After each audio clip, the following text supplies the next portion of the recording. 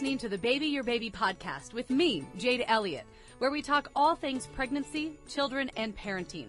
Don't forget to subscribe and share with your friends. Baby Your Baby is a KUTV2 News podcast and is sponsored by Intermountain Healthcare, Broadway Media, and the Utah Department of Health.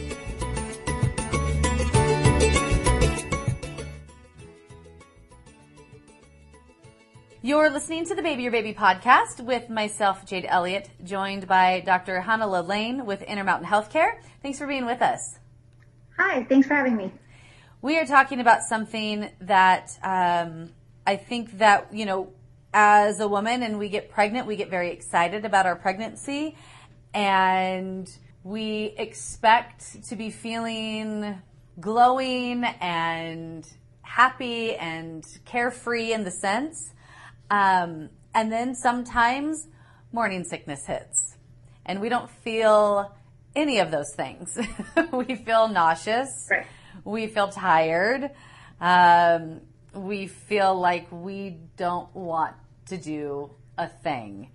And so we are talking about morning sickness in this episode and kind of how to get through it.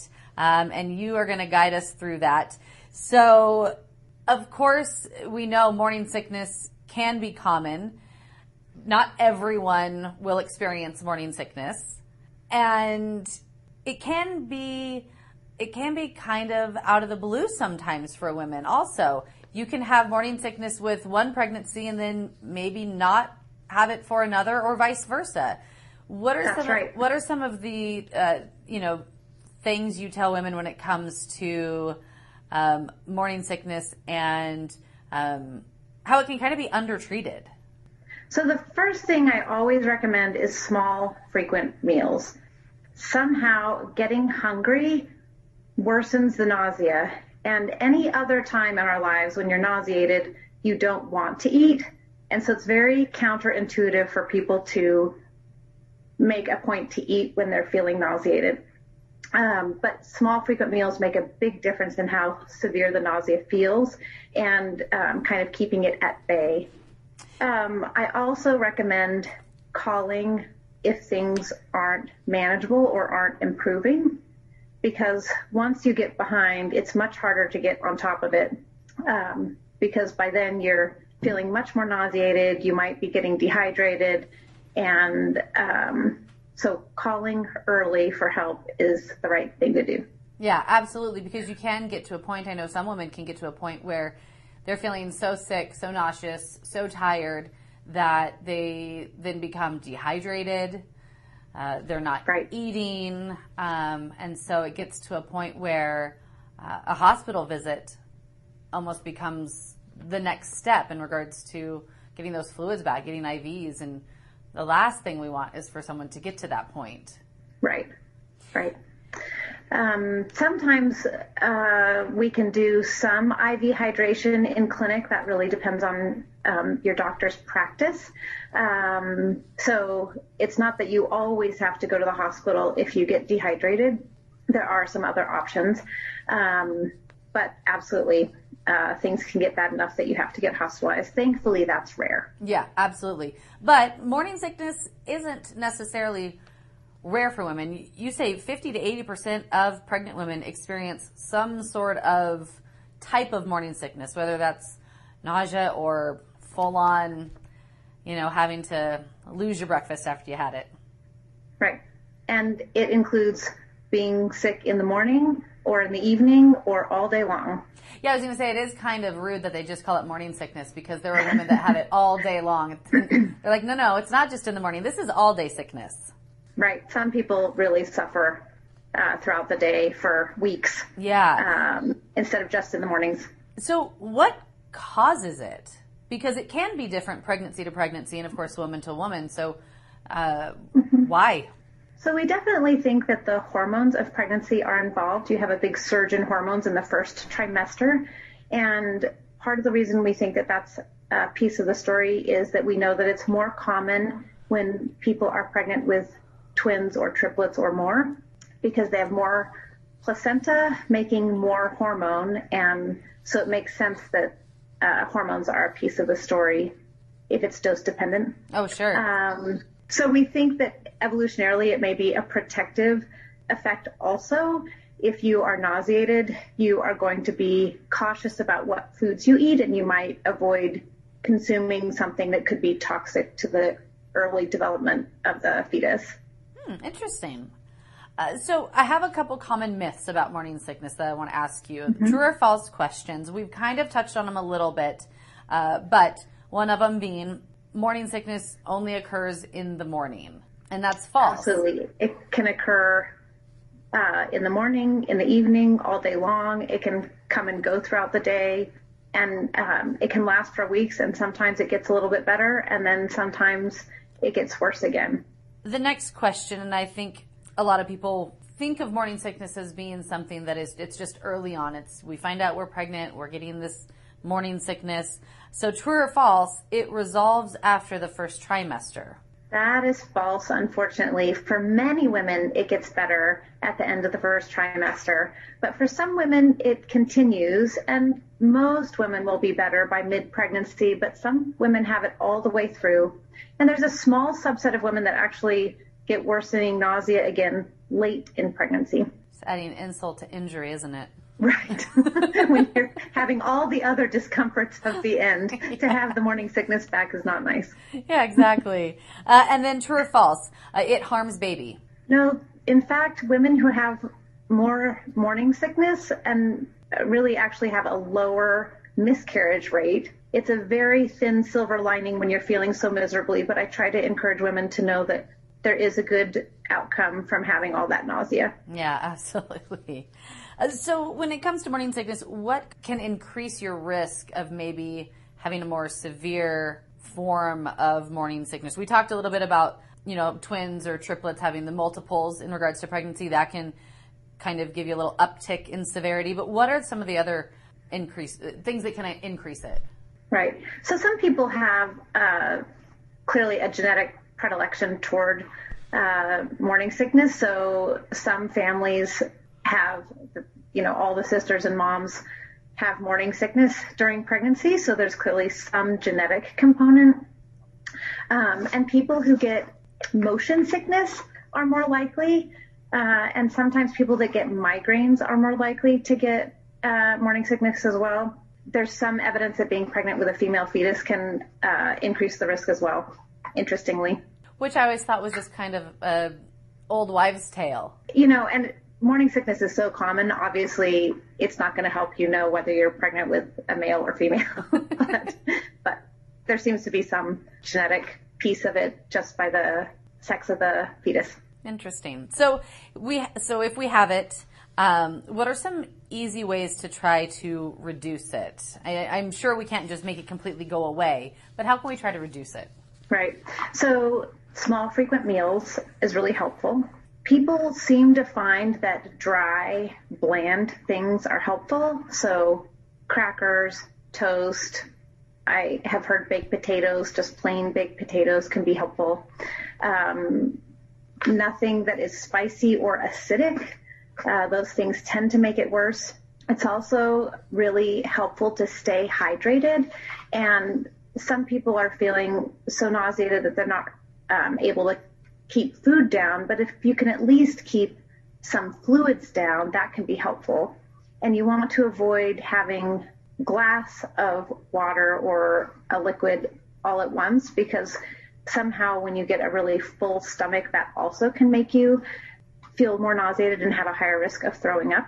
So taking small sips regularly can be helpful. And if you're not able to keep down foods, drinking something like Gatorade or Powerade that has electrolytes, has some calories in form of sugar, and the fluid for preventing dehydration can be really helpful. And what about ginger or ginger ale, ginger capsules? Mm-hmm. Can those help kind of settle the stomach too? Yeah, ginger is a natural option that people can use. So you can get capsules. It's recommended to have about 250 milligrams up to 4 times a day if you do the capsules. Some people like to have ginger chews. So there are, you can have candied ginger.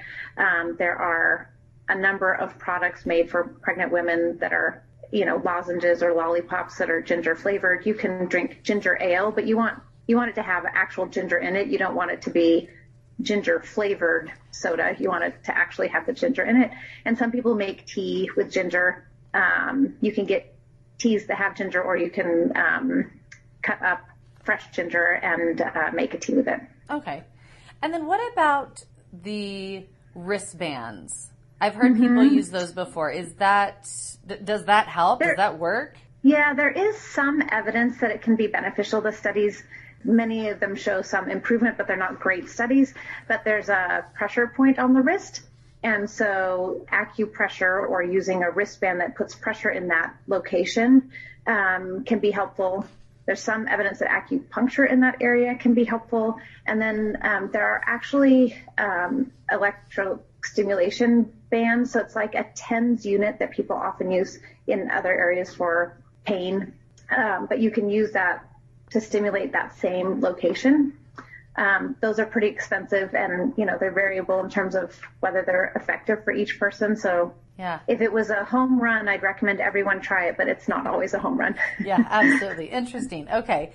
So, we've talked a little bit about if it does get more severe. We talked about the dehydration and things like that. So at what point do we start to think, okay, maybe we should be calling our provider? Maybe this isn't something that I can manage anymore at home. Maybe the ginger tea is not helping. Maybe I'm trying to eat small meals and I can't keep anything down.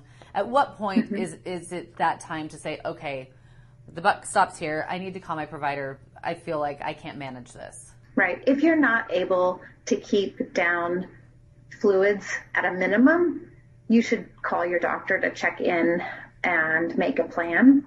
And sometimes that is a plan over the phone of starting some medications that are either over the counter or prescription, or that can be a plan of come into the office and we're going to evaluate you today, depending on the symptoms and the situation. Some people will be vomiting several times a day for days on end, and sometimes that's okay if they're able to keep enough calories down to maintain weight. But if you're losing weight, you definitely should be calling your provider for help to help treat those symptoms so you're not so sick. And, our bodies are changing and going through so much with pregnancy. And then we add morning sickness to it, of course. And so we're feeling nauseous, we're vomiting. But there's also a fine line of where the nausea and vomiting could actually be caused by something else. It might not be morning sickness. So what are some of those the warning signs that we should be looking for? So if you are having a severe headache, that would be something that you'd want to come in about. If you're having a really rapid heart rate, that would be something you'd want to come in about. People who are having fainting or pre-fainting symptoms would want to be coming in. Sometimes you can have swelling of your thyroid. That's going to be really uncommon for you to notice on your own. You'll be more likely to feel a rapid heart rate as a piece of that thyroid problem, but that would be something else to come in for. And then what about if we've been free and clear, we haven't been feeling any of these symptoms, and then all of a sudden, later in, weeks down the road, we're starting to feel what we think is morning sickness, but it actually might be something else? Right. Nausea and vomiting that begins after 9 weeks of pregnancy is much less likely to be morning sickness. And so that would be another reason to call or come in. And if people have any questions or, want to read any more information about maybe some of their symptoms or what they're feeling to see if that is morning sickness or if it's something else, where do you recommend them go to look for that information? Well, the first thing I would recommend is calling your doctor. Now, we are all very plugged in to lots of information online, and there are some places that have great information and others that have less accurate information. So I would always recommend calling the doctor's office first. There's really good information on most any concern for pregnancy or women's health on ACOG.org. So that's the American College of Obstetrics and Gynecology, ACOG.org. And there are many patient pages for common issues and symptoms, including nausea and vomiting. Perfect. And then, of course, IntermountainHealthcare.org. They have some great resources when it comes to women and newborns and and all of that as well, right? Yep. There are also information sheets on intermountain.org. Perfect. Well, Dr. Lane, we so appreciate you being with us and kind of walking us through what some of the unfortunate sides of morning sickness look like, but then also some of the ways that we can try to treat it or at least relieve it a little bit as well. So thank you so much for your time. Can I add one more thing? Absolutely. So there are a number of medications that we can use that are prescription medications to help with nausea and vomiting of pregnancy. And there is a lot of concern for new moms about taking any medication in pregnancy for fear that it will harm the baby. And there are lots, because it's a common issue, there are lots of medications that we know good information about, and they are safe. And so we have multiple options for treating nausea in pregnancy with prescription medications that you can take at home and prevent getting so sick that you need to come in for IV fluids or hospitalization. Yeah, oh, that is great. And yeah, like you said, I mean, there are, so many women that are leery of taking anything while they're pregnant because they want to try to keep baby as safe as possible. But knowing that there is safe medication out there, I'm sure that is very helpful for a lot of women that experience morning sickness. I think it's one of the reasons people don't call is because they don't want to take a medication for fear. And so if you're feeling sick, call early. Know that there are multiple options of prescription medications that are safe in addition to the over-the-counter options that your doctor can talk to you about. Yeah, it's good to know because it can be so miserable for women at times, and it's good to know that there is relief for that, and yes. they can go on with their day-to-day while still keeping their baby safe and growing. So thank you so much for your time and for all of your information. We really appreciate it. Thank you. And that concludes the Baby Your Baby podcast.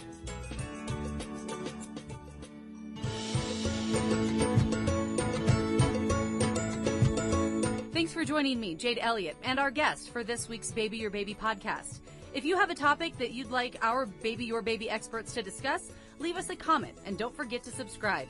Baby Your Baby is a KUTV2 news podcast and is sponsored by Intermountain Healthcare, Broadway Media, and the Utah Department of Health.